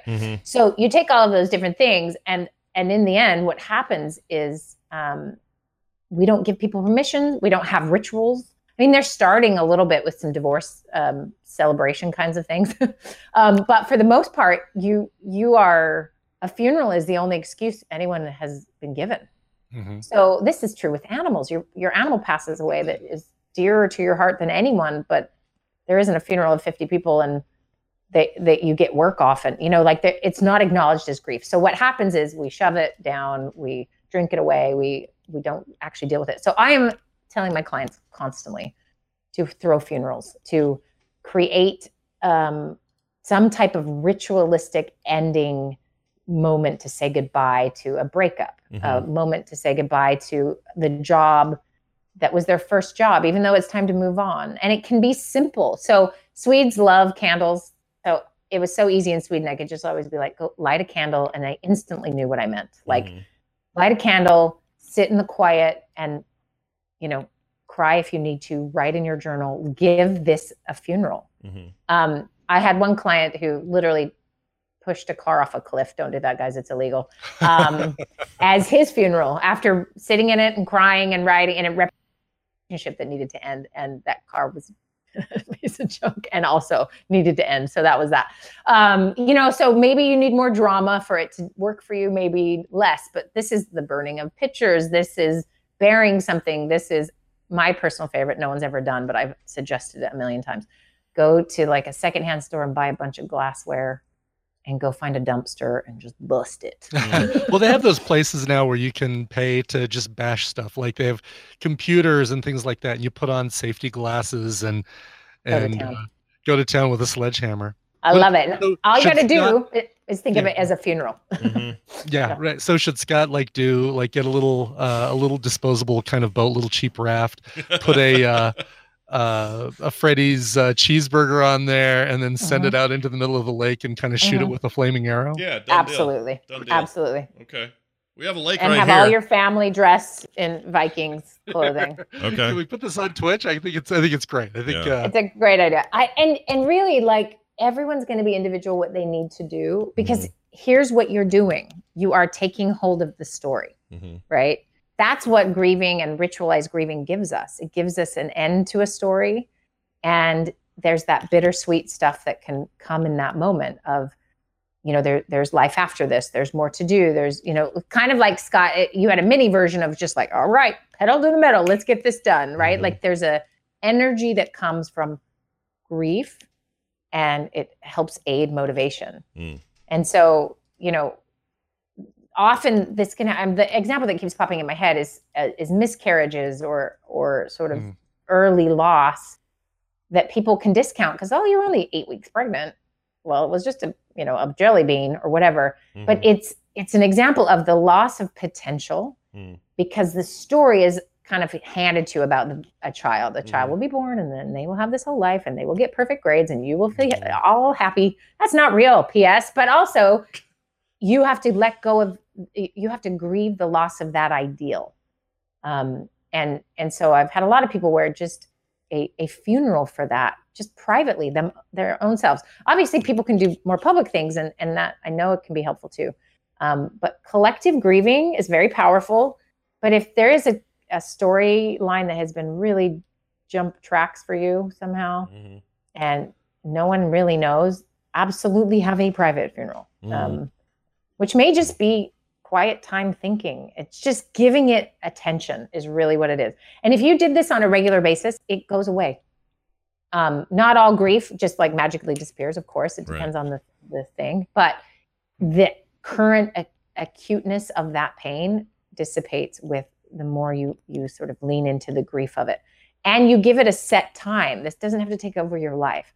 But if you do none of it, so you get a diagnosis of something, you have a major storyline shift, a loss of any way, and you just keep working harder, watching more TV. Yeah, you just hide it, you escape from it. That thing starts to leak out all over and makes a havoc of your life. And it may not be immediately, which is why people do it. They don't get punished right away, but eventually they do. And so you think of a lifetime of this, it really can have an impact. So what about like, just as a side question, if you're not, so a lot of this is about loss, right? And the stories we tell ourselves about loss. In the case of, like when Taylor was a teenager, she had her seizures. That was a gained thing. That was a thing we added to our lives that also had tied to it all these feelings of grief and worry, and this isn't matching what we thought was supposed to happen. And you mentioned earlier the idea of your ideal grief, or the grief for the ideal that has gone away. That was happening. Yeah. So is that any different? I mean, you can't really have a funeral for a thing where now you've got to, somebody has a kid get hurt in a car or accident and then now wheelchair bound, and you just have to take care of them for the rest of their lives. Like, that's not a loss so much as it is. I mean, there is loss, but you've gained a whole. So the loss of the ideal, there's always the loss of the ideal, but then, say the death of someone, you now have less to do. There's more emptiness because the person is gone, if that makes sense, versus the loss of the healthy life of your child who's now in the wheelchair from a disease or an accident. So you gotta grieve the loss of what you thought you were going to have and thought was going to happen.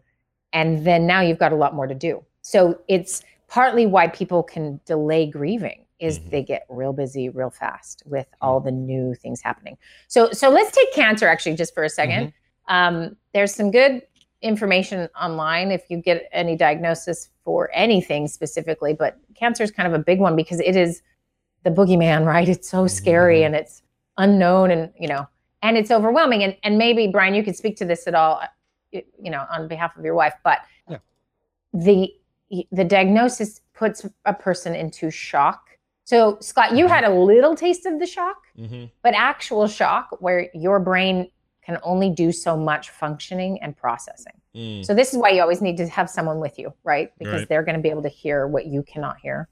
And so, there's having support, reaching out to others, making sure you are not doing this alone can be crucial to this working well. And to not try to do all the work and figure everything out right away, like give yourself a chance to integrate some of that information, because shock is literally the body preventing you from doing that sort of thing. Yeah. Right. Tina's got a friend, someone who's been kind of a best friend of Tina for her whole life, whose sister, and she's out in Australia, and her sister just found out that she's got breast cancer. And so Tina's been saying, all right, well, here's some stuff. Like right when they first found out, Tina's like, all right, here's some stuff. Here's some suggestions, things you'll want to get right away and maybe even get started on right away. And her friend's sister was like, nope, I'm totally doing this on my own. Tell Tina thanks, but I've got this. And things have totally turned around, and she's like, okay, I really need some help and support from Tina. And so Tina's kind of moved into that role. Right. But that's totally it. Like she didn't want to do the grieving about it. I think she just wanted to get right into nope, I've got this. I'm putting my nose to the grindstone and taking care of it from here. And and well, it tells you a lot about sort of what skill set or has worked, what has worked for the person previously. Sure. In other situations. And like nose to the grindstone, get it done. You know, that if that has worked in all other settings for you, that's going to be your go-to. Someone else may just sort of sit and stare at a wall for a week, and that's kind of a tendency they have, and that's what they're going to do. But there's some general things I think that can be helpful too, which is let the shock pass, do some integrating of that, right? And then learning as much as you can about what it is you're about to go through, reaching out to someone who's been through it. I mean, obviously that's a huge one. Expressing your feelings, taking care of yourself, and focusing on what you can control, not what you can't control. And there is so much support, and there are so many people who've been there before you. The why me question is so hilarious in this. Why you? Why not you? Like everyone who's been in it ultimately has to wrestle with that question. And often where they end up in is the why not me? Like, I guess it's my turn. And that resolution or that acceptance can be incredibly powerful. So to not stop with the why me and keep it as a question, but to sort of maybe answer it, because there's a story there. I mean, right now I'm making this up for Tina, but Tina is one of the reasons Tina went through breast cancer is to help this lady in Australia. That was potentially why, right? Potentially, sure, yeah. Or at least a piece of the why. And so to find meaning and to find value in the challenges we go through is incredibly helpful. Not easy to do, and it can't be fake. That's the thing. You can't just make up something and hope you believe it. It's got to be really finding meaning. Yeah. So it's tricky. It really is, but there's definitely resources available to people. Yeah. It's a weird thing that we do as humans. I guess it's all about self-preservation. So us asking the question of why me is just part of that. It's just an extension of that. But it's annoying, and I don't like it. I wish you were just like, it's my turn. All right. Hey, everybody, check it out, Brett. Like, you just can't. It's just not the kind of stuff you can get stoked about, you know? No. But you always hear, like, you know, if Tony Robbins, who apparently is kind of a D-bag now that we're learning things about his life. But, you know, these guys get up with their big shiny teeth going, only you can do this. It's your brain. It's your thing. And I'm starting to think they do have big shiny teeth. Always like bright white. Oh, they're so shiny, those teeth. Required. They can't be. Yeah. They can't People be will believe me if I have really shiny, large white teeth. There's no way they're his original teeth. There's no chance. Anyway, all right. Well, this is good stuff. I think, I've gained a little something from it, given my dumb, stupid week, and perhaps we can apply it to other things moving forward. One of these days, one of these Thursdays, we need to do, I don't know where to start with it, though, but we got to do some outrage culture kind of talk.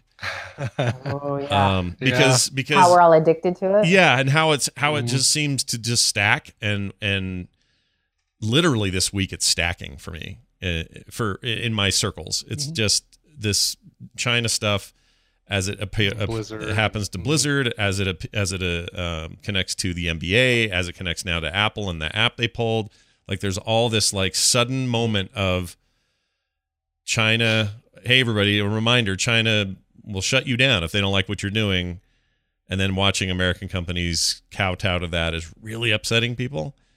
But at the same time, you have people going, oh, people are so mad at Blizzard, but no one's saying anything about this Apple thing. But the Apple people are like, everyone's talking about Apple. No one's talking about the NBA. Like, everybody wants their outrage to be the top outrage, and then they're stacking outrage on top of that from other sources. And I just feel like now more than ever, that's maybe a topic we should probably just dig into and try to do it in a way that is less outrageous. You know what I mean?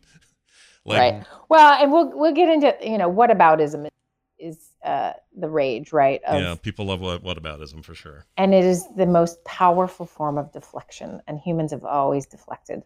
So you are deflecting from me taking accountability for the words I just said, the things I do, because somebody's worse. Yeah, and you're creating equivalence where there isn't any, or even if there is some, it's a different kind of equivalence. Like you say, well, your tree's hanging over my yard. I mean, if you take it back to like basic neighbor stuff, your tree's in my yard. Right. Yeah, well, your dog shits on my front yard all the time, as if that's exactly the same and or part of the same argument, or somehow justifies the tree. Like, that's where we're at. Right. And it's exactly. Yeah, no, that would be a great one. I have a good start to that, which is about what apes have done in the wild and what has been observed. Oh, those freaking apes. I know. You took my banana. What about the apes? You took my banana. Well, you ate all my termites. Rah! You were smoking that cigar while I was playing drums on your head. Yeah. It's much worse. But anyway, that'd be fun. Let's do it. All right. Nice callback, Brian. Excellent work. Thank you very much. We'll do this next week, of course. Wendy, of course, over at Therapy Thursdays on Twitter. Oh, I won't be here next week. Oh, you won't be here. The week after. Sorry. Okay. Oh, thanks for giving us notice. Yeah, thanks a lot. Sorry. It's my kids' little fall break, and we got stuff. Oh, that sounds fun. Cool. No, Kim's been doing that all week with Carter. They've been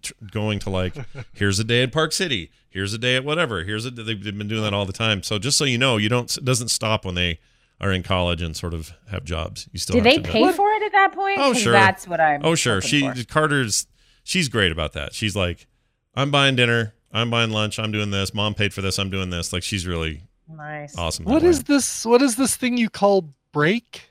What is that? Fall break. Fall break. Fall break. Oh, I don't know. Do you not have one in Colorado? Do you have snow, by the way? Yeah, we do. I'm looking at my outdoor camera. We've got about, it's slowing down. It's still about 2.5, 3 inches on top of Tristan's car. Oh, are you kidding me? Wow. Started 4.5 hours ago, by the way. Like nothing coming down 4.5 hours ago, and then it just all came down. It's all, it's, Wendy, it's coming to you. Apocalypse now. So get ready for it. I know it is. North Dakota is supposed to get like 4 feet or something. Oh my gosh. And they get the worst of it, and then we're gonna get a little, but nothing like those guys. Oh my Lord, that's Fargo. Insane. Yeah. Poor Fargo. Yeah, poor Fargo. Except the TV show, which is really good. All right, Wendy, have a fantastic day and week and snow, and we'll see you soon. Bye now. Bye. See you, Wendy. All right. Very good. That was good. That was very helpful. I think so too. Have a funeral for your fast food. Your bag of. Gummy bears. Oh, see, I hadn't thought about that. In my head, I'm thinking, I'll have a funeral for the insulin I'm not producing enough of. But you're right. I had to do it for the stuff I don't funeral get. Put a Doggerito on a little paper boat and then send it into the lake towards all the geese and set it on fire. I love it. Let's do it. But don't do it if there are police around, because I can't imagine that they consider that legal. No. Or that it would be fun to explain it. Yeah. Even when geese are involved, even though geese are known to be giant dicks, the police still don't care for you doing that sort of thing. Yeah. Right. By the way, Mendoza appears to be just gone. I think he might be dead or missing. That goose. Sure. And right now, when geese are at the highest point they've ever been with this Untitled Goose Game everybody's playing and memeing around. Goose are at their peak popularity right now. Yeah, and where's Mendoza? Mendoza would want to come. Maybe he's in Hollywood. Maybe he's starring in Goose the Game, the movie. He did the mocap for Untitled Goose Game. Right, it wouldn't surprise me because he is that kind of a dick. Anyway, there you go, everybody. Moved to a bigger pond. Yeah. I got a much bigger group to manage here. Right. Yeah. I don't know what voice that is, but I like it. You should keep doing it. All right. We have a mashup. We have Let's hear it. Bonus mashup, we'll call it, because that's what he called it. This was from Jamie. It's called What She Said Part 2. And I don't remember Part 1, but sure. That's cool. I believe him. Sure. I also believe him. So here it is. Check it out. Enjoy. It gets hard right now. We should stick it in. Jeez. Was it semen? No, it wasn't semen. Although I kind of like semen. Oh, yeah, there it is. Oh, yeah, that's the stuff. I thought everything was all wet down there. Stick it in, get it out. Stick it in, get it out. And I got this little, 3-inch video playing in the corner of the screen. I needed to finish my sentences. Completely freeball it. That's probably not the right way to say that. No, that's a whole different thing. This time, I've got even more airy space in my pants. All oozy drippy out the bottom. Put that right on my sack. It's a little hard on the current day bone a little bit. It wasn't the worst thing I've put in my body. Let's put it that way. It's much smaller. I mean, this is it right here. It's like the size of a large Twinkie. Why are you all wet? These just seem to be coming hard and fast. How many fingers should one get? 3 fingers? How does that work? 2 fingers? What do you want? It's on how big your cup is. Yeah, or how big your fingers are, man. This ball feels heavier than my other ball. We're going to jam our square peg into that round hole. We figured out that the holes are really weird. The holes tend to change and evolve and throb around and not be the same hole it was the day before. Well, they look good and they smell good. Put it in your mouth. Let's see how it tastes. I'm going to pull a hard one out. You want the long one or the short one? Oh, the long one, of course. All right, here you go. You'll live longer if you suck on these. Why is this harder than it should be? Like, I'm not anywhere near an inch most of the time. So, oh, don't capture that out. That's a cheap one. That's a too easy one.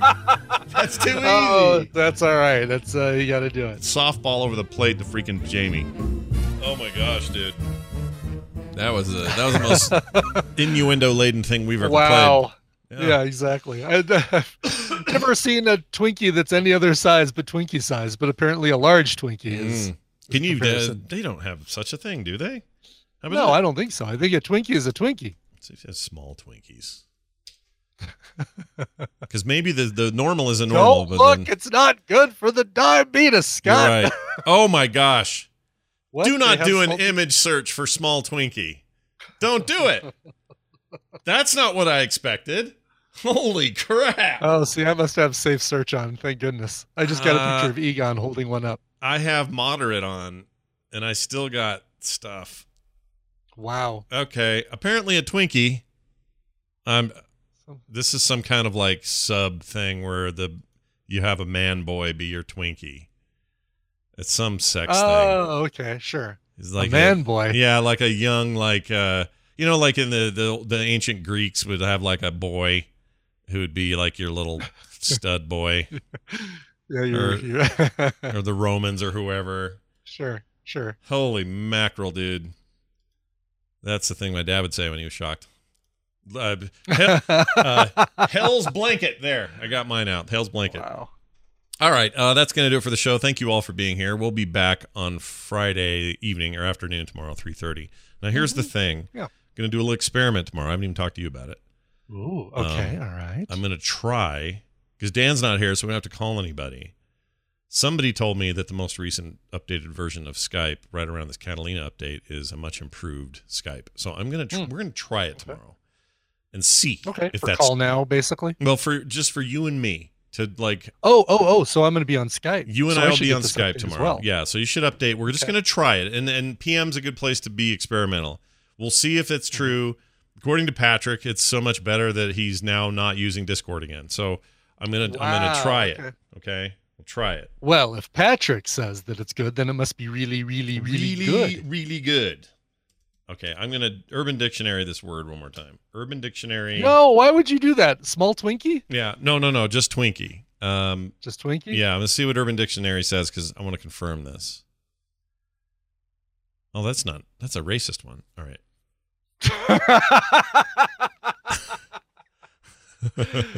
Them white boys have a small Twinkie. Asian that acts more like a white person? That's not nice. No, that's not nice. Oh, this is okay. Oh, American gay term refers to a young, pretty gay boy. Okay, it's so like the opposite of a bear. Yeah. Okay, so that's a Twinkie. But the thing also says it's an Asian who is yellow on the outside but white on the inside. That's terrible. Oh, that's not good. That's so not good. It's not nice at all. No. I'm going to send that to my Korean brother just for laughs. We'll see what he says. Anyway, I've heard of twinks in video games, like in World of Warcraft. Yeah, you get a twink is just somebody who. And that's what a Twinkie is in gay terminology as well. Twinkie and twink are interchangeable, I believe. Are they? Mm-hmm. Never knew that. All right. Well, learn something new every day. Let's move on. Support this nonsense over at patreon.com/TMS. And for everything else, frogpants.com/TMS. And then again, be here tomorrow at 3:30 Mountain Time to hang out with us once again for TMS PM. Okay? Now, Brian has a song. We're going to play it, and I'm ready. I do. Jeff, a.k.a. Keg Tapper, wrote in and said, "Hey, Brian, no special reason for this request other than I really like the song and the Young Fables are local. I am an acquaintance of Wes and Laurel and would like others to hear their music." Okay, Jeff, no problem. Now's a good day to fit that one in, so we're going to do it. This is a cover of the Bill Withers song, Ain't No Sunshine, covered by the Young Fables. I didn't see where they were from. I think North Carolina. I could totally be wrong on that. I might have been looking at something else that was about North Carolina. But the band is the Young Fables. The song is Ain't No Sunshine. Here it is. Is that the Ain't No Sunshine When She's Exactly Gone? the one it is, yeah. I like that song. When I was a kid, I thought it was kind of haunted. You know, I don't know why. Yeah, right. I have certain songs like that. That and the Doors. Everything the Doors did felt haunted to me. It's that chord progression of that song. Like it's got a very do do do. Yeah, do. I really felt it. It was like I don't know. As a kid, that really got me. So if I listen to like Riders on the Storm, like it would just put me in a place that's just still kind of hard to duplicate. Anyway, that's a dumb thing to talk about. Let's play this song. We'll be back. We'll be back tomorrow for TMS PM. See you guys. Wait, I'm in the wrong place. See you guys then.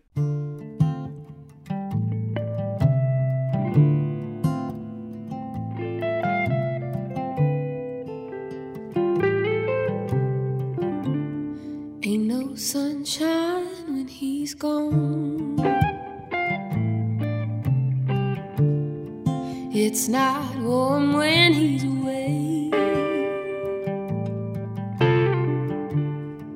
Ain't no sunshine when he's gone, and he's always gone too long. Anytime he goes away, I wonder this time where he's gone. Wonder if he's gonna stay. Ain't no sunshine when he's gone, and this house just ain't no home. Anytime he goes away, I know.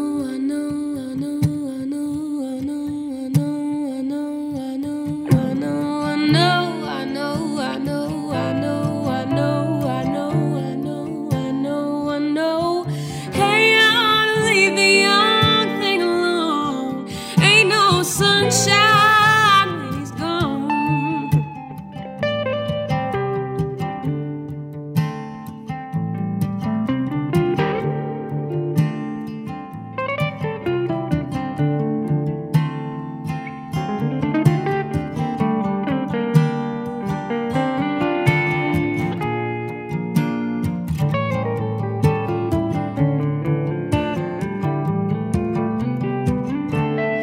Ain't no sunshine when he's gone. Only darkness every day. Oh, ain't no sunshine when he's gone, and this house just ain't no home. Anytime he goes away, anytime he goes away, anytime he goes away.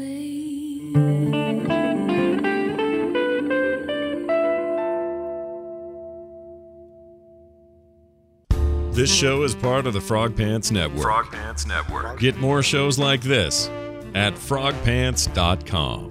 Bladder.